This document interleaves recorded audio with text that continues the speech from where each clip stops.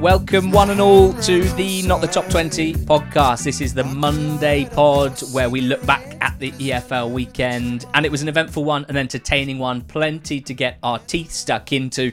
We are Ali Maxwell and we are George Ellick. George, we're sponsored also by the Sky Bet EFL Rewards app, the only app you need as an EFL fan. Yes, although I hope nobody gets their teeth stuck into anything. I think you just want to get your teeth into it.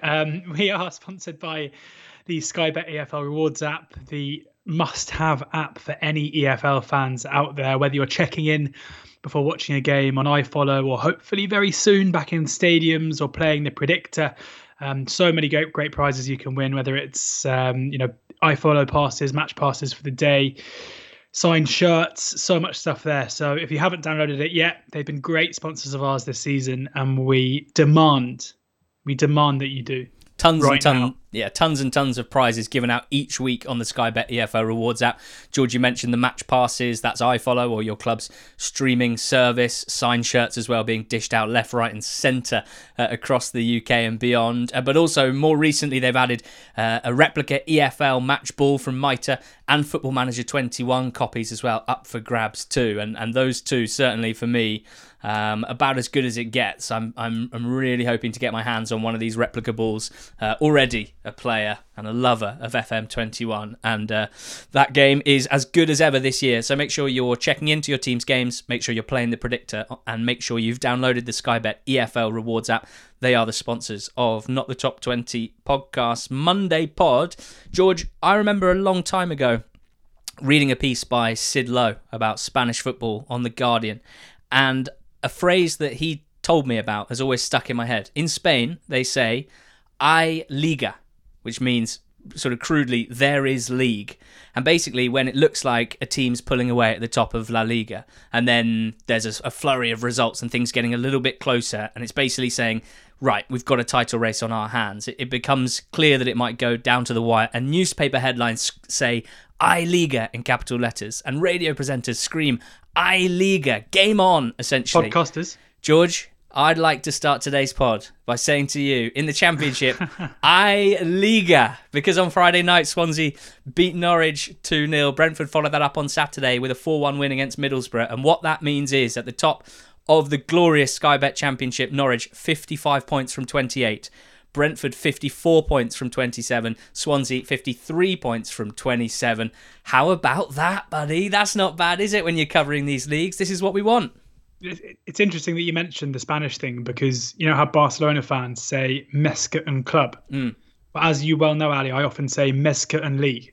And the Championship is more than just a league. It is a way of life. It is a way of life, yeah. And this edition, for a while, looked like it might be quite a boring one. You know, the champions from 2 years ago just romping home and returning back up to the Premier League with plenty of the players they did it with the time before.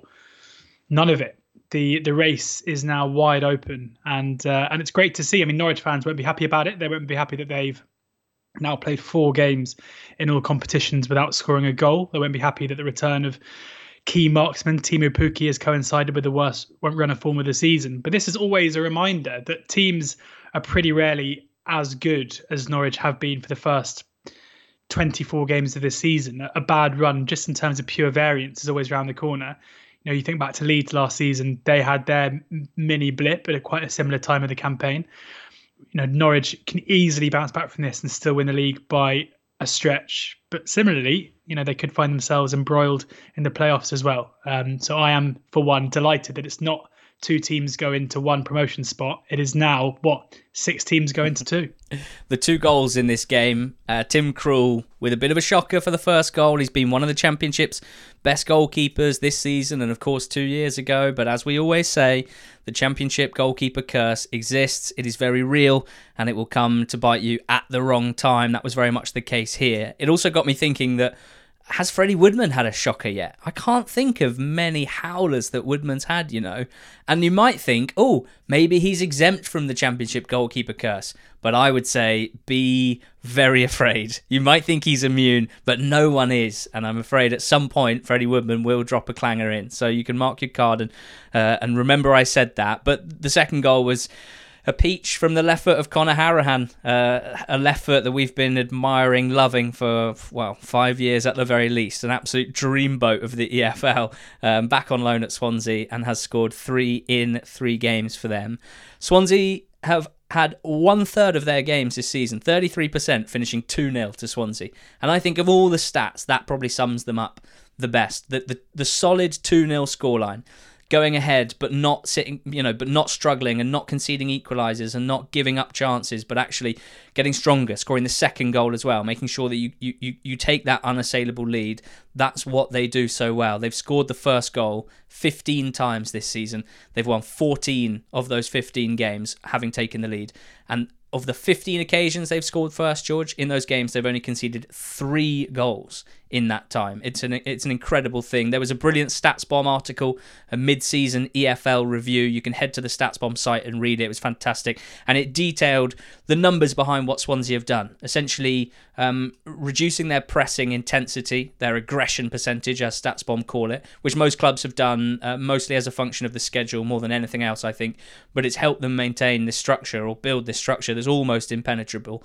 And they just don't concede valuable chances. I think they have faced, according to that piece, just 11 shots with an XG value greater than 0.3 all season. That would be considered a big chance, I guess. In layman's terms, says the piece, they very rarely concede anything approaching a clear-cut chance. And against a very good and talented Norwich side, albeit one that's spluttering at the moment, they did a fantastic job. I kind of agree with you on Norwich. I mean, concerning run, but not desperate. And every single team in the top, every team in the league, but specifically those teams at the top, they've all had a run like this at some point. Swansea had one of their own. Brentford, Bournemouth, Watford, you name it. They've all been on a little stretch like this of Norwich. So I'm certainly not getting too concerned. The positive as well for Norwich is they've now played all of the rest of the top 10 away from home.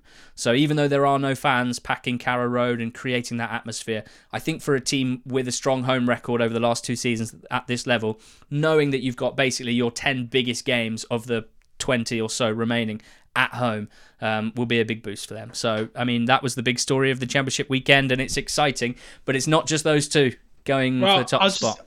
I was going to say, I mean, I think we have to just mention, and I know we've spoken about him already before, but your best mate in the world, Conor Harahan, needs a bit of a nod here because, it's such a common January transfer window narrative about, you need to get in that one player who can make the difference.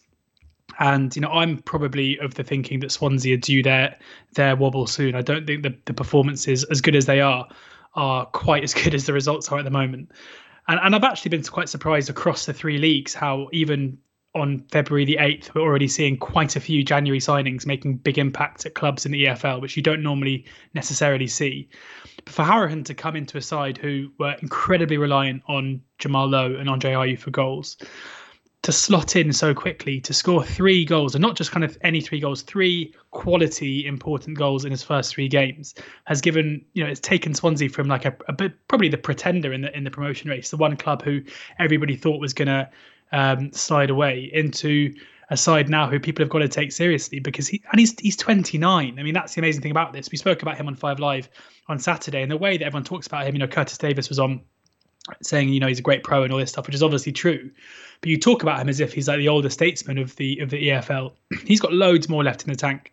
It's such a clever signing and having an immediate impact as well. I think it's partly down to the strength of his personality, which we know all too well, having interviewed him during the first lockdown for our EFL completed series on what was going up, going down, now the Totally Football League show Extra Time that we do. And he was our first guest on that show. It's the only person I wanted to kick us off. And I mean, he didn't disappoint. The pure mentality of the guy is terrifying. In American sports, they talk about mentality monsters, and it's a phrase that makes me roll my eyes half of the time. But just coming through this pure determination and the fact that he could easily, and we see it so often, have reached the Premier League, have had a season with Villa where he did not do anything wrong. He has constantly been... you could feel like throughout his last year or 2 at Villa, they've been trying to find an upgrade. They've been trying to replace him. And actually, whenever he's played perfectly well. But, I think everyone understands that maybe at the very top level, the physicality might not be there, the mobility in midfield, and that's fine. But he doesn't let those weaknesses particularly impact his team in a negative sense or his performances. I think he even spoke to us about focusing on what he can do and getting even better at that. And the proof's in the pudding. The set piece delivery is not to be sniffed at. The threat from range is not to be sniffed at, and that pure mentality as well. He's obviously got two other central midfielders in Grimes and Fulton that are going to give him the license to do what he does, and slotted him very well, as you say. 10 minutes in already, one big game discussed. So let's move on to Middlesbrough 1, Brentford 4, because Bees are they current favourites for the title? I dare say they might be. They're actually above Norwich. I will look now. Above Norwich on PPG, if not on pure P at the moment. George, every time I hear the updated number of games they're unbeaten, it feels like it's gone up 2 or 3, and I guess that's a function of how packed the schedule is right now. But isn't it astonishing? 20 games unbeaten in this season of all seasons, George. 12 wins and 8 draws in that time, and I think it's 6 wins in their last 7 or something like that. They are absolutely buzzing. It's incredible. I mean, to answer your question, they are the favourites to win the title now. They're best price, even money. Odds on in most places. Norwich around about the 2-1 mark. Swansea 5-1.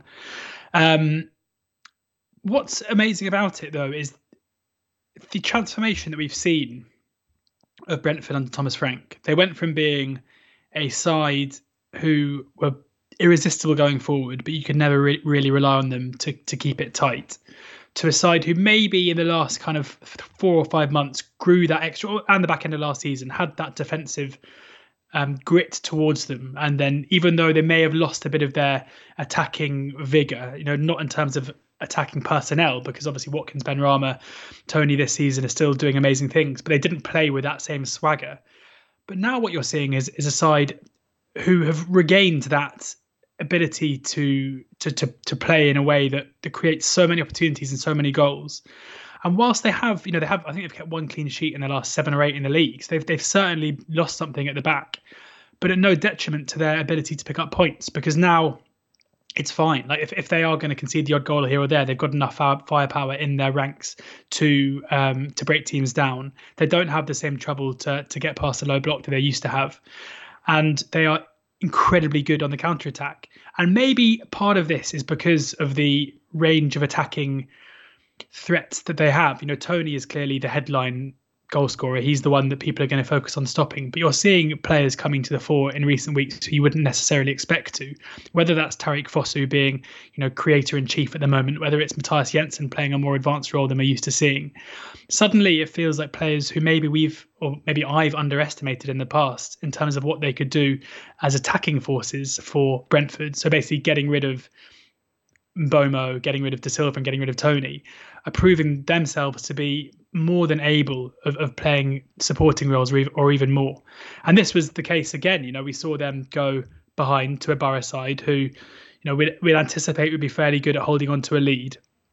And whilst Borough were able to create a fair few chances in the game, generally Brentford just looked dangerous every time they went forward and were able to turn those attacking threats into goals and into points. It's amazing to see. And we speak about Norwich, we speak about Swansea and the sustainability of these runs. And this run of Brentford of 20 games without losing is going to end pretty soon. But the level of dominance they're showing over those sides is so impressive. You look at the Bristol City 3-2, that is a fake scoreline. They were 3-1 up in that game. They conceded early. The 7-2, the 4-1, they're blitzing teams at the moment, and that's going to make them very hard to deal with. Yeah, I think it's a really interesting point you raise about their transformation. I think what's interesting is that they're just as good going forward as they have been previously in terms of like chance creation, shot volume, expected goals numbers, goals scored. They're all basically the same. But it is true that they look different and the way they go about it's different. And I think like there's something to do with aesthetics here, I think, where like previously they were so pretty and players like Benrahma really were the ones that everyone wanted to see. And now maybe they're slightly less of what this sort of general idea of football aesthetics is in terms of prettiness, but in terms of actual output, nothing's really changed. And as you say, maybe even more varied attacking approach. I mean, Tony has 22 goals. I think it's worth pointing out he's got 7 assists as well. One of them on the weekend, a nice little chest through for his teammate, possibly offside. But I think that's amazing, isn't it? Like top goal scorer in the league and third equal for assists, only Elise and who's the other lad? Elliot have more than him. So it's pretty amazing. Other key performers here were Raya, who for the second time in 3 games has been targeted by set-piece delivery, sort of chucked on top of him and maybe getting a little bump, and he's not dealing with that particularly well at times, but some astonishing saves in this game, I have to say. And Jan Elt as well, getting a lot of love in midfield. Of course, early season concern when Norgard picked up that big injury, and as is the Brentford way, gap filled by someone who's come in and is thriving. I'd love to be contrary and find reasons to say I can see an obvious problem on the horizon, but the only thing really is the schedule. You know, they have got a couple of games to make up still, and they're going to have to play every 3 days, which we know is difficult. And maybe, you know, with any team, when you're clutching at straws, you say maybe injuries could derail them, but even that, I mean, you said they're conceding a bit more recently. Janssen's out. Mads Bech Sorensen comes in, and he's still sort of... And Winnie Reid to come as well. Yeah. If Winston Reid ever plays. I mean, the guy's barely played football for about 4 years. He played a whole season for Wellington, was it? Or no, Kansas City, in the States. Yeah, you're right. Yeah, in the MLS. Yeah, that's a good point. But Sorensen's come in. I mean, this is a guy who's played probably 30 league starts across Wimbledon and Brentford in previous seasons. Still very young and getting to grips with things. No Norgard, as I said. No Da Silva in the last few games, and Burmo hasn't started the last 3 as well. And they keep on rolling. And it's you know, I know that we've come in for some stick in the past for being too pro bees, but it's almost like, George, when you've got smart people working at your club with an overarching, unflustered way of operating that everyone in the organisation understands and which gets the best out of everyone and which doesn't panic when things don't go your way. You improve year on year on year, even if it's only a small amount, and eventually that will end in success. That's one thing we've always been very bullish on, and maybe that's as likely now as it has ever been in the 5 years we've done this pod. It's very, very impressive. It makes me think that we should get someone very, very smart to oversee this podcast, and then we'll improve year on year and end in success. We're on the decline. We're lurching. We're lurching from manager to manager. Okay, quick hits from the Championship. Probably some 2 surprising results we'll start with. Millwall, Sheffield Wednesday had 0-0 written all over it. And Millwall put together this bizarre blitz of kind of random, maybe slightly lucky goals, and won 4-1, which is much needed. It's only their 3rd win in 20 games, George, and Scott Malone kind of turned into this Roberto Carlos, Paul Gascoigne hybrid for 10 seconds or so. And Latisse all wrapped into one. I'm blaming Westwood for most of these goals, I think, because as great as Scott Malone's skill was to get him in a position to get the shot off, Westwood's got to save it at his near post. And I almost feel sorry for Scott Malone that he so nearly scored an absolute worldie, but at the end of the day, keeper's got to save it, mate. But the Ben Thompson goal was, I don't care what anybody says, was a cross, and his reaction to it was a cross. And then I don't know if Marlon Romeo has been given the goal, or I think it got given to Bradshaw. Yeah, I think this is just fairly fortuitous, but it's a Millwall side who I think are worthy of some fortune. I think it's against the Sheffield Wednesday side who are probably worthy of some bad luck after the run they've been on. You know, they probably weren't deserving of winning, you know, their last 3 games before this. So maybe it's just a big game of variance playing out in front of us. But you know, Millwall have been better in recent weeks, and so yeah, I mean, I'm not going to call this one a surprise. The difficulty now comes with Sheffield Wednesday and what they do. You know, what approach they take from here in order to try and make sure they stay up. That's very clever of you, because I think you know that I'm going to ask you a question that was sent in on Twitter by Mark, Sheffield Wednesday fan. I'm really interested to hear what you have to say here, because I've always found, well, obviously I find you fascinating in general, but I've always found your quite consistent views on caretaker managers is always a topic where you excel. So Mark says, should Sheffield Wednesday carry on as they are with Neil Thompson in charge for the rest of this season? They've obviously I think they've picked up at least 4 wins under him. They've won 4 of their last 6, so they've been in good form. Still very much in the relegation zone, of course, 25 points with safety 3 points away. Mark says, it makes sense to me as there's so many games, so little time on the training pitch and no transfer window. Should they concentrate on looking for a perm manager now or to take over at the end of the season? It's all gone a bit quiet on this front, hasn't it? Do you think? Do you get the feeling that they're leaning towards just trying to ride this Thompson wave, and do you think that's the right thing? I saw Cosmin Concha was linked to the job at the end of last week, which would suggest that Dejan Chansiri is still casting a pretty wide net in terms of recruitment. Cosmin Contra Yeah. is Thomas Helveg second favourite? No, not that I know of. But I think there aren't many things that I am that I have sympathy with Dejan Chansiri for, to be honest. But this decision is probably one of them, because he's kind of damned if he does and he's damned if he doesn't. If right now, certainly before the Millwall game, from what I saw, the overwhelming majority of Sheffield Wednesday fans were happy with Thompson to continue overseeing first team affairs. And that's not a surprise given the run of results that we saw. We saw them going to Bournemouth and beating them 2-1, the Preston result, the Derby result. So, that at the moment, the popular vote would go to that. Realistically, there are going to be better options, and plenty of them, in order to come in and improve the Sheffield Wednesday side. I can see why Wednesday fans will probably disagree with that, because they brought in supposedly the ultimate firefighter in Tony Pulis, who arrived at the club, basically told the whole world the players were crap and there was nothing he could do with them before then being asked to leave. But I would say that someone like Paul Cook, I know there's talk about the terms he was offered and why that hasn't happened or whatever, but I think it's pretty clear for me to see that even between now and the end of the season, someone like that would probably be a better shout than Thompson.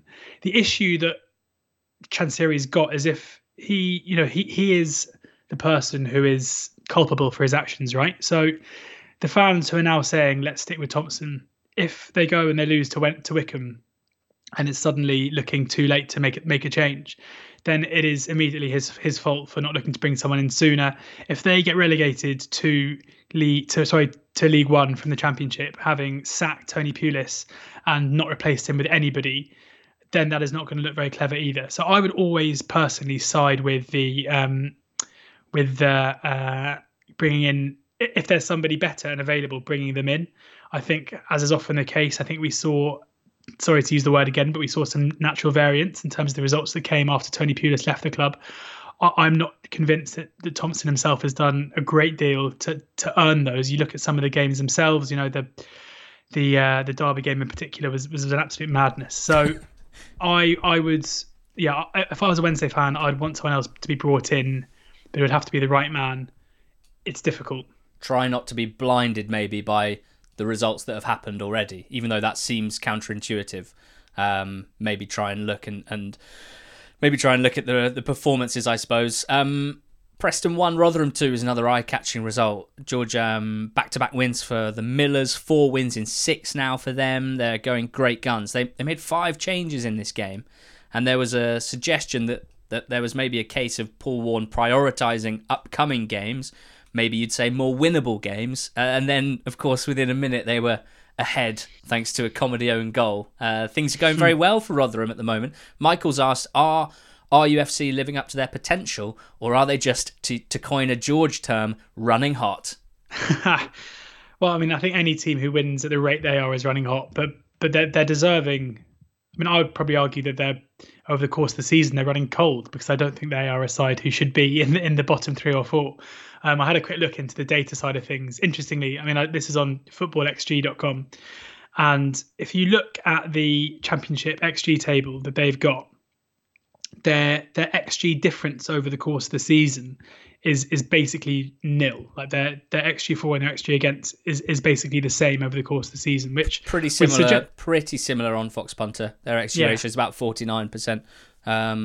So that would have them kind of mid-table. Mid-table, exactly. But then they have an expected, and this is, a use of XG that I'm definitely not sold on at all, but the old expected points, where it works out how many points you're expected to win, taking the XG difference game by game. And for that, they're only on 25 points, which has them overperforming now by 4 points. So I'd have to look into it more to understand what's going on there. It seems to me like maybe the last few games where they are scoring basically 3 goals a game has skewed it in their favour, which would support the idea that they're now playing much better. A look at the game-by-game XG over the last few, and they're not getting lucky at all. You look at the Preston game from the weekend, and in that game they were deserving of the result, because if you think as well, the own goal doesn't count into what they created, what is created into it, and their XG4 was still 1.58, Preston's was 0.5, so they were very much good value for that. This seems to be the case kind of across all the games recently. So I think it's a case of Paul Warne improving this size. I think they've been unlucky to be as low as they have been so far this season. I think a few of the players who are stepping up now. I mean, I think Lewis Wing played a pretty important part in this win. If Paul Warne can teach him to do something apart from shoot, and then he might have a bit of a player on his hands. He's trying to do it subliminally by giving him the number 5 shirt. I am not having Lewis Wing. I was so confused when I saw Rotherham's number 5 like darting into the box because you get used to seeing a certain player in a certain shirt, and I haven't yet adapted to Wing playing for Rotherham. But I mean, a hell of a performance, you have to say. But yeah, I'm not having that. It's as if he's some sort of Javier Mascherano. He played very well. I mean, yeah, just to pick up on what you said, Fox Punters XG ratio tables. Rotherham 4th best in the league over the last 4, over the last 8 as well. That's not including the weekend's game, which I haven't had the updated ones yet. And even just looking at pure shots over the last 6, 71 shots for, 64 a game. They're racking them up. That's 7th most taken in the league. So they're certainly not on some like crazy conversion rate. I mean, I'm sure you probably can't expect it to continue like this, but what if it does? What if it does? I'm excited either way. For Preston fans, not what you want to hear after a home defeat to Rotherham, I think, but just a period of transition, I think, is what we can expect. Neil said in his post-match, didn't he, 8 in, 8 out in January in terms of new players and players who have left. So, I mean, from what I've seen in the last few weeks, it's bitty, isn't it? There are moments where I think I can see something developing, and then there's poor moments as well. I think between now and the end of the season, they'll get some big scalps, potentially. I think they'll lose some games against teams near the bottom, probably, and just generally be quite inconsistent. And it's probably worth pointing out that I think they should have had a penalty as well in this one. Bournemouth 3, Birmingham 2 was a fairly lively affair. Johnny Woodgate in charge of Bournemouth on an interim basis. Quite a bizarre scenario that, right? Got brought in, by Jason Tindall, as far as I can tell, to replace Graham Jones, the outgoing Graham Jones, and then within 2 days, Tindall was gone. So you had Graham Jones, who managed Luton last year quite unsuccessfully, was sacked, and then was becoming a very popular assistant manager with Bournemouth, and now is in the Premier League as Steve Bruce's first team coach. And then you got Jonathan Woodgate, who had a very tough time with Middlesbrough last season, in the hot seat, brought in as a first team coach, and now has a win under his belt. George, 3-2 against Birmingham. I think Danjuma, the big difference maker here, he missed a large chunk of games, didn't he? He's just feeling his way back, and I think we all know now that Danjuma at his best is about as good as this league has, but that he hasn't shown it consistently, I think it's fair to say. But the first goal, direct running, 1-on-1 with George Friend, only one winner, popped it in the corner. The second goal, it was his speed to drag the team up the pitch on the counter-attack and retain the ball and played a clever pass as well. And then the third goal was his set piece, wicked delivery tapped in by Billing. So, good for Bournemouth to get a win after such a poor run. But in terms of the next manager, my first note was John Terry, ? And then that's turned into David Wagner, ? And then not long before we started recording, Big Harry Redknapp's on Sky Sports News. He's just asked me to come and have a look at training. I'm just going to have a couple of days, just take a look at things and lend a hand. So what on earth is going on? I don't know. First and foremost, on the game on Saturday, I thought Bournemouth were very lucky. Well, not lucky to get their win, but it was a classic case of just having certain players. You mentioned Danjuma, and we're looking at Jack Wilshere as well. That's an incredible header of his. Not something we really associate him with. I think I think that came off the wrong side of his face. Just hit the side of his head and got in. But this just felt like a game where one team had better players than the other team. So even though the other team were actually probably the better side, they ended up losing it. I thought Birmingham were very good, as they have been on the road often this season. And wow, Christian Pedersen robbed of, he was offside, but would have been the goal of the weekend. In terms of the manager race, David Ornstein in his column, always good to see him doing a bit of EFL stuff in The Athletic, and he wrote about Frank Lampard, saying that I think Frank Lampard isn't really ready to move into another job. Probably not that surprising given his kind of whirlwind first couple of seasons in football management. John Terry has been interested in the past and was overlooked back in the summer, which would suggest there's some interest there, but maybe not the willingness from Bournemouth. David Wagner is a really interesting one, where it was such a different job at Huddersfield. At Huddersfield, he took over a side with minimal expectations, without a raft of technically gifted players, and turned them into a side who got promotion to the Premier League, survived for a season, brought in the kind of players that were needed. Well, I mean, the recruitment in the last season was absolutely terrible, but initially needed to get there. I don't know a great deal about his time at Schalke. I obviously know that Schalke are now not a very good side.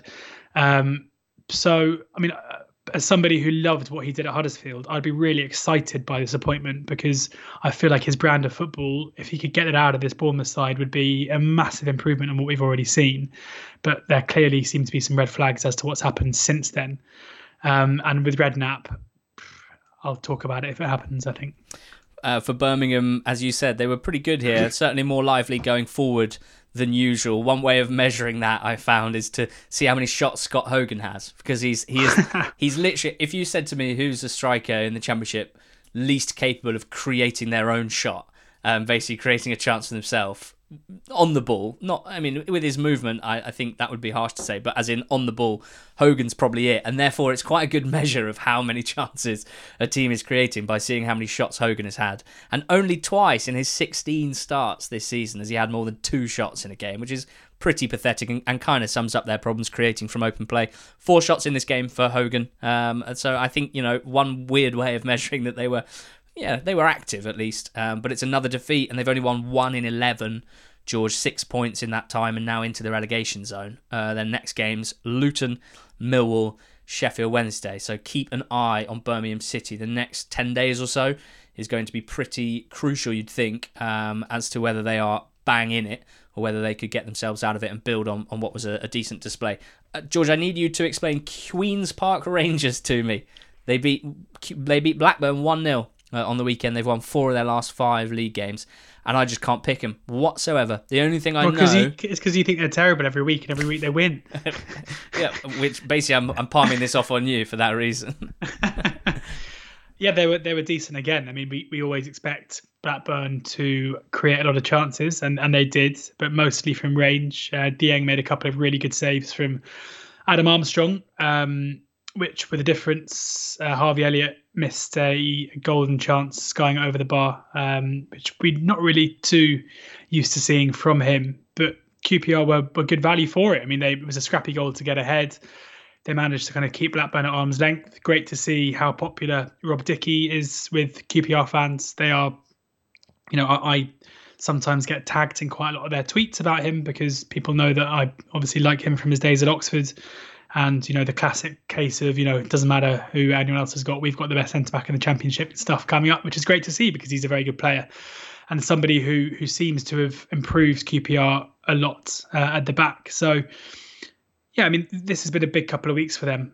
They were certainly one of the sides who, a lot of us who are looking at that group of teams just above the relegation zone, with the likes of Rotherham and Derby and Forest picking up points, looking for who was going to be sucked in. The 2 names that came up a lot, well, the 3 names that came up a lot were Birmingham, QPR and Millwall. And all 3 of them, I think, have shown over the last couple of weeks that they're up for the fight, and none more so than QPR. Yeah, great win for them. Frustration for Blackburn, I think it's fair to say, not building on back-to-back 1-0 wins before this game. And yeah, I mean, just does any of that group outside the playoffs actually fancy it? Middlesbrough, Blackburn, Stoke, Bristol City, more than any of them. Pretty poor, actually. All 4 of those teams in the last 8 to 10 games have dropped off. And what it means is... You could almost go all the way up to Reading. Yeah. Well, yeah, but Watford and Bournemouth have got they're in it. I know. So, but I'm saying that, but they don't seem very up for it either. But that's what... Yeah, so what I'm saying to you is we've got 2, or it looks like we've got at least 2 vulnerable teams in the playoff places. And I'm asking, do any of you actually fancy... stealing their lunch is what I'm saying, because at the moment it doesn't look like it. And amazing performance from Seny Dieng. The 5 Yards Twitter account did a really good sort of bit of underlying stuff on Championship goalkeepers 10 days ago or so, And right up there with Krul and Begovic and Woodman was Seny Dieng. So it's been really nice to see him develop a couple of loans in League 2 and League 1, and now thriving in the Championship. Unbelievable athleticism and reach he's got. But sadly, as you know, George, that means it's not going to be long before there's an array of clangers, each more improbable than the last, because that is how it works with the curse. 2 more games to talk on. Bristol City 0, Cardiff 2, and Wycombe 0, Nottingham Forest 3. Which of those 2, George, do you fancy talking about first? Should we do Wycombe 0, Forest 3? Because, you've got a fear for Wycombe, but this is starting. We're starting to see signs now, I think, of Forest under Chris Hughton actually being maybe quite good. They created loads here. I wasn't necessarily convinced that Glenn Murray coming into the side was going to have a big difference, because they've been pretty toothless going forward, even during this solid run under Hughton. But they had 17 shots in the game. It's against the Wycombe side, who, especially at the moment, are struggling to keep teams quiet. A beautiful first finish from Glenn Murray. I kind of feel like the signings like this one, a goal like that can almost pave the way for the signing to be a success, because this is a guy who has just had a really poor loan spell at Watford where he wasn't used. He hasn't scored a goal for a long time. Coming into a side who, again, as we say, we doubt whether or not he is going to get the service, but to immediately get on the score sheet with a lovely lob and then get the penalty later on, it's big for them. And it kind of shows they've now got a new man. It's been Lewis Grabban for 2.5 years. They've now got a new guy to lead the line. Grabban's going to have to perform well to keep his place.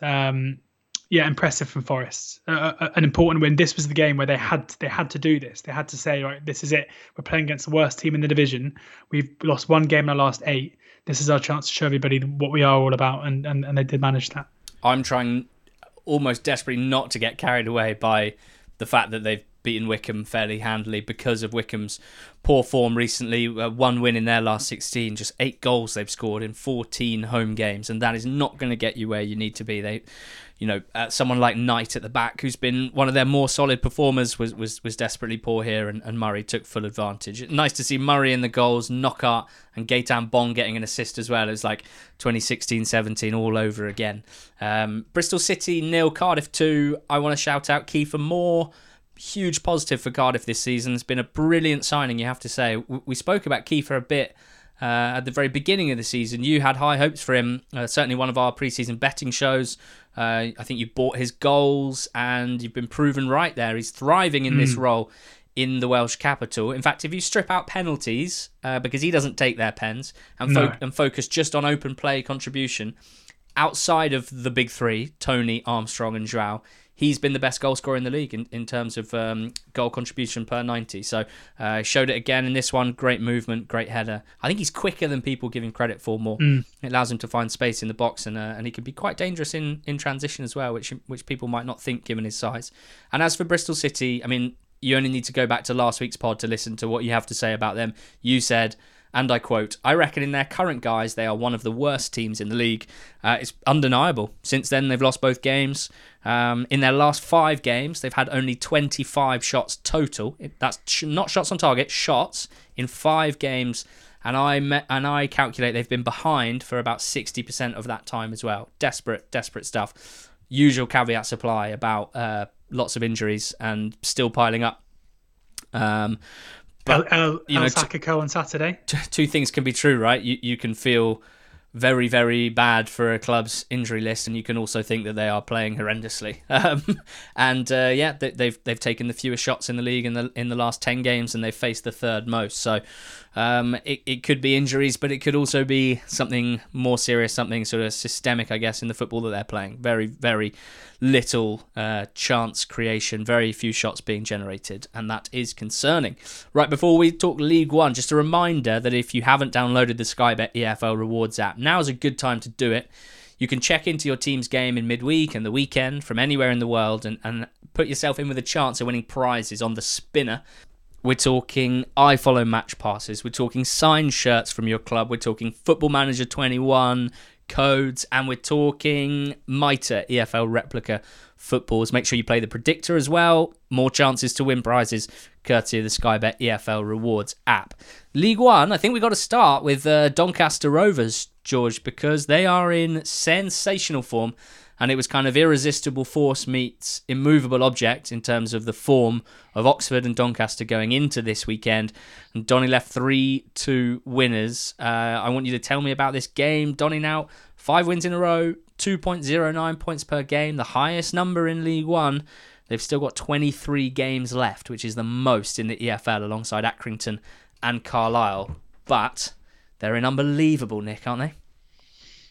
Yeah, I mean, yes, they are. They are picking up points at a rate, and I mentioned with Bournemouth how sometimes it's the individual quality of certain players that can make the difference, and that was definitely the case here because all 3 finishes were well. I mean, I think Jack Stevens in the Oxford goal probably feel upset to have been beaten by Taylor for the first, but Okanabire's goal was a lovely finish into the bottom left-hand corner, and Taylor Richards, wow.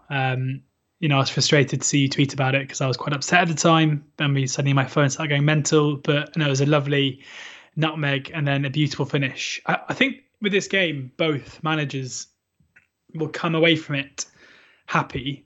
I mean, Carl Robinson will not be happy by the result, but Oxford played better in this game than in probably the majority of their recent wins in that 9. Certainly better than they played against Fleetwood. Certainly better than they played against Rochdale.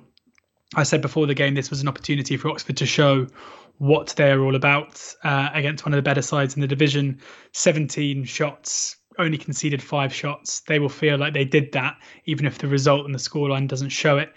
A key moment here for me was the fact that Alex Gorin was on a yellow card, because I think if you look at the build-up of the second goal, if he's not on a yellow card, he just takes the man out on the counter-attack and it stays 1-1. But so he didn't get yellow carded for pure embarrassment of being megged to quite such an extent by young gem Taylor Richards. No, he was already on a yellow then. Otherwise, he probably just would have lamped him.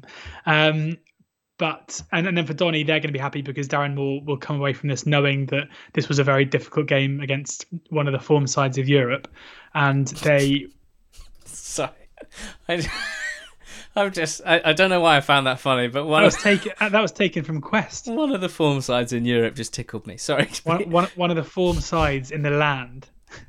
By far the greatest team the world has ever seen. In fairness, probably one of the form teams in the world. Wow. I just haven't had the time to look.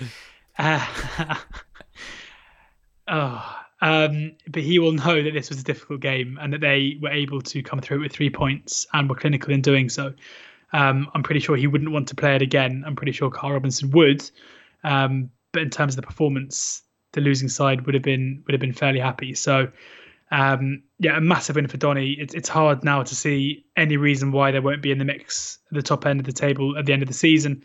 And for Oxford, it may be an end of this kind of continental beating run, but I don't think there'll be too many hours of sleep lost in terms of the performance. European football expert George Ellick there on the Not the Top 20 podcast. You mentioned Sid Lowe. We should ask Sid about the other informed teams in Europe. Liga in League One. There are only 3 teams in the EFL on or above 2 points per game. Brentford, as discussed, Doncaster at 2.09, and Lincoln, who are top of the table. They've got 2.04 points per game. Donny with 2 games in hand over them, 3 points back. Lincoln won on Friday night live on Sky. I think everyone's enjoying watching this Lincoln side at the moment. This was an excellent business-like display in many ways. They allowed Gillingham to have quite a lot of the ball and ostensibly to be putting the pressure on, certainly in the first half, in a way that maybe Gillingham aren't suited to. Certainly, when I think of Gills' big wins in recent weeks, they've done magnificent things out of possession and actually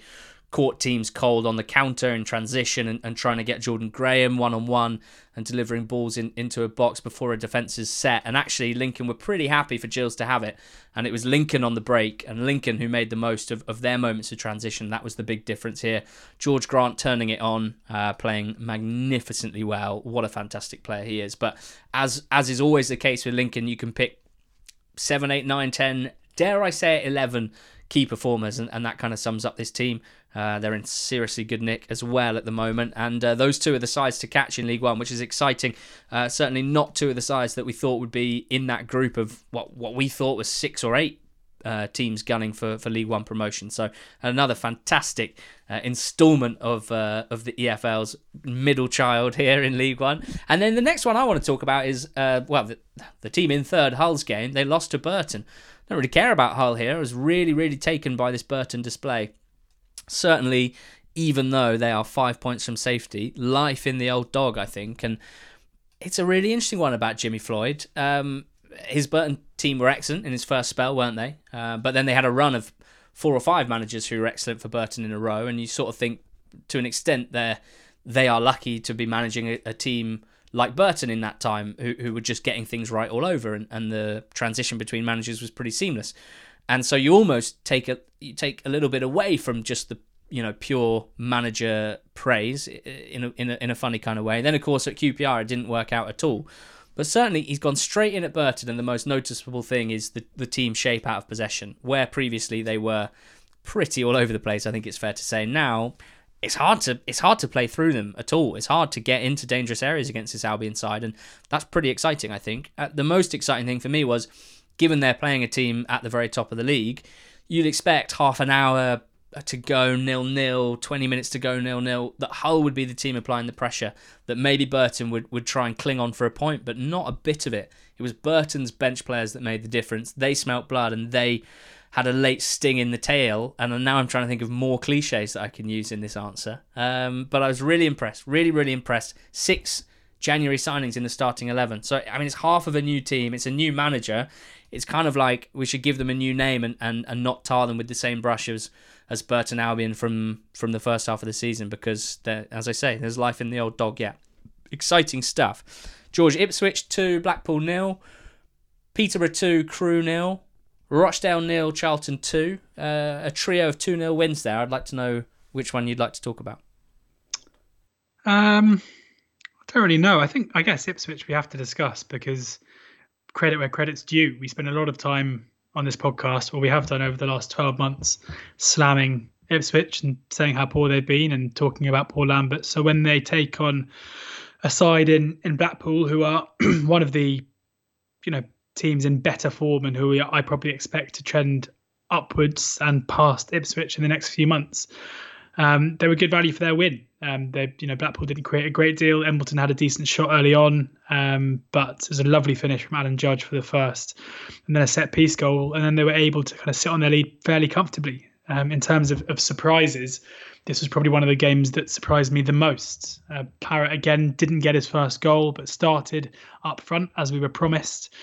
So I guess if Ipswich are going to improve and are going to actually be the force that their fans are hoping for, results like this should be the norm. They haven't been recently, but this may be the start of something. We'll see. It was, as you say, the most notable thing, and it doesn't take long to say. It's not amazing analysis, but it was just quite a good performance. And in most of their wins recently, you probably couldn't say that with great confidence. So something to build on, certainly. And Matheson came in at right back. Chambers, who's been such a stalwart of this club, but I think it was the first time he'd been left out of a game that he was available for in maybe 2 years or 18 months or so. So maybe the beginning of the end.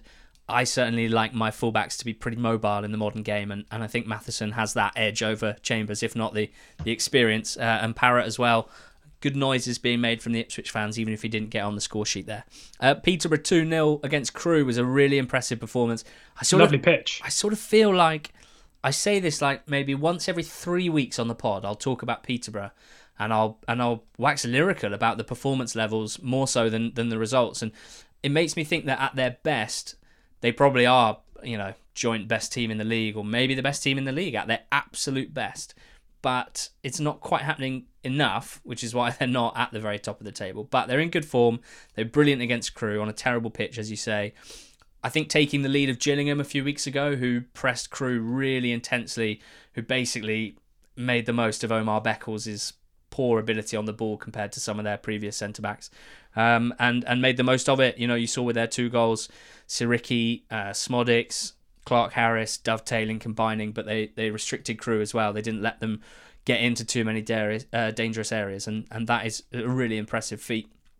Good performance. Crewe need to work out what they're going to do now when they're being pressed violently. Lancashire, Beckles, Billy Jones, 3 of the back 4, probably not as good on the ball as ideally you'd have in this Crew side, the way they like to play. So something to think about. Of course, they're going to have a busy summer of recruitment, aren't they? Bit of money to spend, some big players to replace. So a team to watch, but potentially Crew, they're in ninth, but it's a bit of a false position. They've played 28 games, way more than anyone else. Their points per game tally, I think, actually has them in the bottom half, so or just on the cusp. So work for them to do. And then Charlton 2-0 Rochdale. Charlton superior in all departments here. Stockley getting a lot of credit, winning a lot of headers, bullying the defenders, and Chuck Sanike, who, as we've discussed before, is leading the league in non-penalty goals per 90, but he can't play like 2 or 3 games in a row. He comes marked fragile in big red letters, which must be quite frustrating, because when he's on and when he's switched on and when he's motivated, he is an unbelievable handful at this level, as Rochdale found out. And Rochdale's popular attack, which is built on pure vibes, as we've said before, just never quite got going in this one. Swindon 0, Shrewsbury 1 was a miserable encounter. What a goal, though. A very poor game lit up by a player. We said this about him last week, George. Harry Chapman.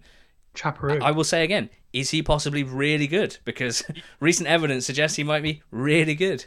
He's not going to keep this up, I can promise you that. But he's not going to score a goal from outside the box every single game. That's crazy talk. I don't think so. But he is really, he's providing that impetus from deeper areas. He's got a brilliant strike on him. He's incredibly positive on the ball. And he gives what was a fairly one-dimensional team another dimension. 2 dimensions. Yes, maybe soon they'll get a third, and we'll be able to see them in their full form. The 3D shrews would be quite a thing. Wigan lost 3-2 to Wimbledon. Wimbledon, their first game under very lively, quite punchy caretaker manager Mark Robinson, whose interviews I'm enjoying watching in the last week or so. They were 2-0 up and well, as it was not very much not cruising, Wimbledon fought their way back into the game, but a Pigott penalty made it a valuable 3 points. They'd only got 2 points, of course, in their previous 11 games, Wimbledon, and they did have to do it the hard way. But Robinson certainly making a case just to have a few more games and see how the team react to him. In League Two, George, we've got league leaders in Cambridge. I mean, it's crazy in League Two, isn't it? I sometimes worry that I bang on about points per game too much, but it's quite helpful when there's such a difference in games played. But I talked about Lincoln and Donny being just over 2 points per game at the top of League One. Cambridge are top of League Two with 1.78 points per game average. There's just nothing between about 10 teams in this league at the moment. And it's pretty exciting. I thought their win against Barrow is one of those where actually the result itself doesn't look like it stands out, but if you look a bit deeper into the performances, into the context, only 2 teams have won at Barrow this season before the weekend. They've got Okadina on loan from Spurs, who's been thrust into the heart of the defence after they lost Darling and Cundy in January. Drysdale came in on loan from Cov at the base of what was kind of a diamond midfield, and they just put together a really strong performance in all areas. They've obviously got the top scorer in the league in Paul Mullin and the 5th top scorer in Ironside, and it's nice to see a strike partnership. People always say it's old school, isn't it? It's old school. 2 strikers. 4-4-2. 2 strikers scoring goals. It's old school. Well, I'm not sure it's old school when one of your wingers is Wes Houlihan. Well, Houlihan. That is, or is that very, very old school because he's old? I don't know. I would just, talking of lovely Wes, that StatsBomb piece I referenced earlier, got some great stuff from across all 3 leagues, and the bit on Wes Houlihan, he's top in League 2, George, for carries of the ball and through balls, and I think that really sums up what a classy operator he is. And as we know, someone who can carry the ball through the middle of the park and someone who can play accurate through balls to set up chances for their teammates, literal gold dust. He is the League 2 gold dust, Wes Houlihan. Quite a few other lively results. The first defeat for Truman and Sellers at Bradford. Exeter came from behind to beat them 3-2. Would you like to talk to me about that game, or would you like to pick out another eye-catching result in the 4th tier of English football? Well, I'm going to talk about Tranmere Port Vale, if that's okay. Yeah, that's fine. But just quickly, an interesting thing just to note on the Barrow-Cambridge game was that you mentioned that it may not look like a big result.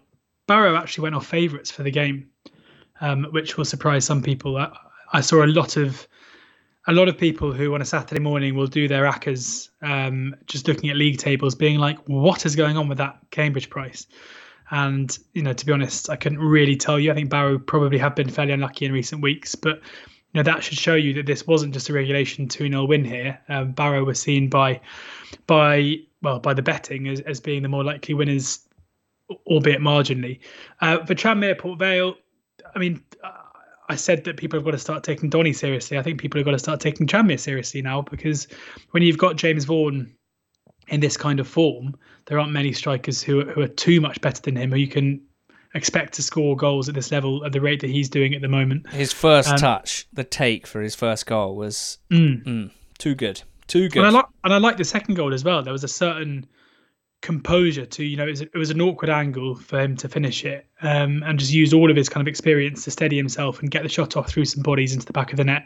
He's just a very good player at that level. Keith Hill is a wily manager, and this is a side who, in terms of personnel, isn't too different to one that got promoted a couple of years ago, who came down and were seen to be one of the teams maybe more likely to get promotion back up, and they're currently in third place, just 4 points off top spot. So they don't seem to be a massive they don't seem to be seen as a big part of this promotion race, but I think they're there on merit at the moment, and the run of form they're on at the moment, if they continue that, there aren't many who can catch them. Yeah, Kane Willery has scored in 3 straight games for them. And interesting that 2 players who are quite popular amongst the fan base, certainly for their talent, if not always their consistency, Morgan Ferrier, and then maybe more so Corey Blackett-Taylor. Both of those guys barely been involved at all in this good 5-game run. I haven't quite got to the bottom of why.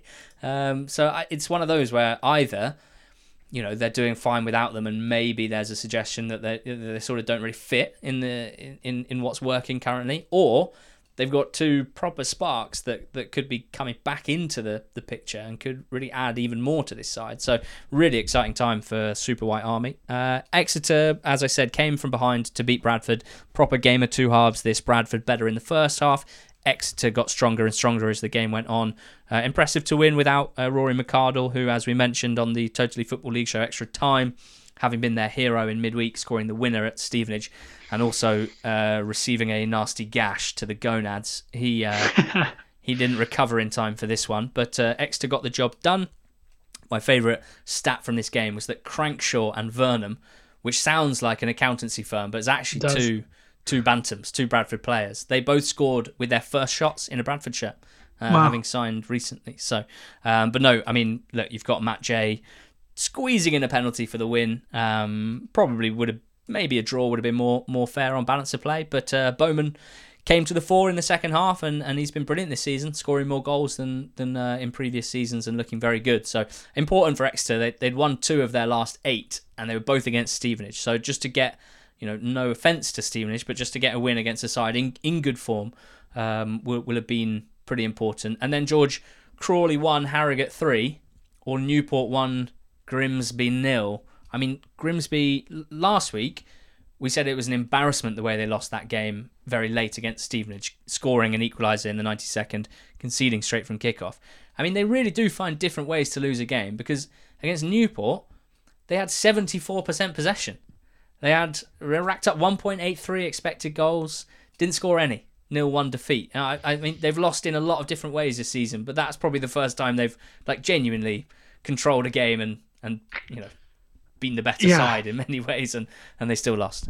I mean, it's hard to know how much of those, the stats you talk about are due to the red card to Scott Bennett after 37 minutes.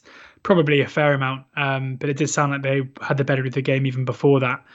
But it must be frustrating for Paul Hurst. I'm sure he'll be happy to have seen some signs of life from his Grimsby side. That they were better in terms of their control of the ball, their ability to create chances. But Newport somehow ran out winners. And then you mentioned the Harrogate Crawley game where Mark Wright started a left back for Crawley. I have no sympathy. Did you watch the first goal? And he just can't. He couldn't run back properly. And I don't. I understand that Mark Wright isn't a competition winner, right? He probably has won a couple in his time, but he's somebody who has a footballing pedigree. I get that, He was part of the West Ham youth team, George, in the 90s, between the age of 7 and 12. So don't forget that. The notion that he is playing left back for Crawley on merit is ridiculous.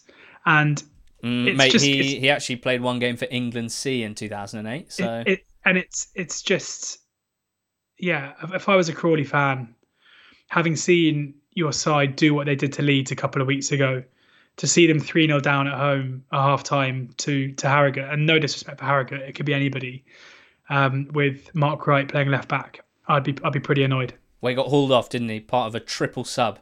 I can only imagine how grumpy John Yems was at half-time and made the changes. And look, George, they won the second half, didn't they? 3-1 defeat overall, though. I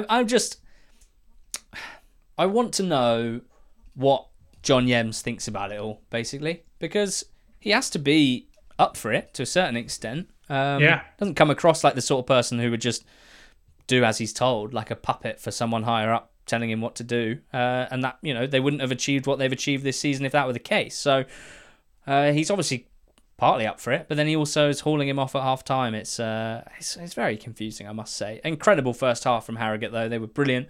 They were electric in transition, and they've got some really good performers in recent weeks, Harrogate. Just as they started to turn things around a little bit, they had that poor run of form, but then in their last 5, 2 wins, 2 draws, and 1 defeat. So they're just easing any fears that they might get sucked in. The only hitch was Will Smith being sent off by the man in black. You nicked that off Colin? No, Colin nicked that off me. Okay. No, that's harsh. Colin, I tweeted Will Smith sent off by the man in black. Got ahead early on the Twitter account. Well done, yeah, nice. Then that was used on the Quest show, and then Colin, to be fair, did say the only hitch, and I thought that was quite good, so I've just nicked it. I've nicked it. It's collaboration, Jules. That's what you don't understand. It's all one big collaboration. I think that brings us to the end of the League Two action, because it's pretty chaotic at the moment with the old waterlogged pitches. We lost 5 games, I think, on the weekend to that. Waterlogged and or frozen. Actually, you probably can't be both. Anyway, that's not my area of expertise. Salford, George, they've lost 4 of their 5 home games already in 2021. The weather is so poor that it's hard to imagine that it just magically gets better overnight there. It's hard to know what they're going to do. I saw someone suggest that they might have to look into alternative venues to play their games, because otherwise they're going to run out of games. I mean, Carlisle have got 23 games to play. We're looking every week at the schedule. There are enough slots in the schedule currently to play maybe 25 at a push. If you're able to play Wednesday, Saturday, essentially. But it strikes kind of me running out. Given that there aren't fans, I mean, I know that the journeys are not ideal, but just play the game. If you can, play the game at the away ground. I understand that there is still a Sorry, tangible... do you mean in, like, if you're Salford, for example? Yeah. Yeah. I know that there's still a tangible benefit to teams playing at home, even if it is diluted. But you need to get the games played. Salford normally better away than they are at home, to be fair. Although that might not be the case this year. I'm looking at it now. Yeah, no, unbeaten at home, to be fair. The other thing I'd like to say before we wrap up is that, and, you've got to find the positives in this ridiculous situation that we are all in right now, and specifically when it comes to the EFL. I don't want to moan about scheduling, because there's not a lot that we can do about the weather. There's not a ton that people can do about a global pandemic. But I would just like to say that we have seen some of the most remarkable kickoff times of all time this season, George, and we've got a new one. As we've been recording, Carlisle's game against Orient on Tuesday night has been brought forward to 2:30 p.m. No way! We got some Tuesday afternoon League 2 action, and I am buzzing for it. Yeah, me. That's great. Once I finish... Something to do. Yeah, I'll be doing my zonal marking podcast around 2, and once that's finished, I'm going to put my feet up and put that second half on Carlisle Orient. I reckon quite a good zonal marking idea would be for you and Coxie to watch it live and get Coxie's live reaction to beach ball. That would be nice, wouldn't it? You know what's amazing is that as we've been recording, we got followed on Twitter by, I think, someone who might have been one of your favourite ever players, Andy Burgess. Yeah. We love Andy Burgess, don't we? Love him, yes. So some Oxford fans don't, but he just oozed quality. So my kind of player. That's quite exciting that he followed us. That was about 10 minutes ago. I looked on his profile, and his header photo was like a quote that said, "Megs are better than goals," which I think sums it up perfectly. What a guy. And I've just gone on again, and while we've been talking, he's changed his header. He's obviously having a hell of a day on twitter.com. He's changed it to him celebrating a goal playing for, I reckon, Rushden and Diamonds. Yeah, he was very good there. So that's nice. He went back after he left us as well, played QB for a bit. Do you know what? I'd love to do some sort of deep dive on Rushden and Diamonds one day. Maybe one for like, I'm trying to work out which of our different... Burge, Lee Tomlin. Simeon Jackson. Yeah. He's there, wasn't he? Fascinating. Okay. Should probably stop recording now, shouldn't we? Let's wrap this up, guys. Hope you've enjoyed this week's Not the Top 20 pod. Make sure you're subscribed. Make sure that you follow us on Twitter at NTT20pod, where we are always delighted to hear from you, of course, as long as you're being nice or at the very least polite. And we're sponsored by the Sky Bet EFL Rewards app. It's just a great way to win rewards for checking into your team's games, which you can do on the app from anywhere in the world. For playing the predictor, testing your knowledge against other EFL fans from across the world, and trying to become the number one predictor for your division.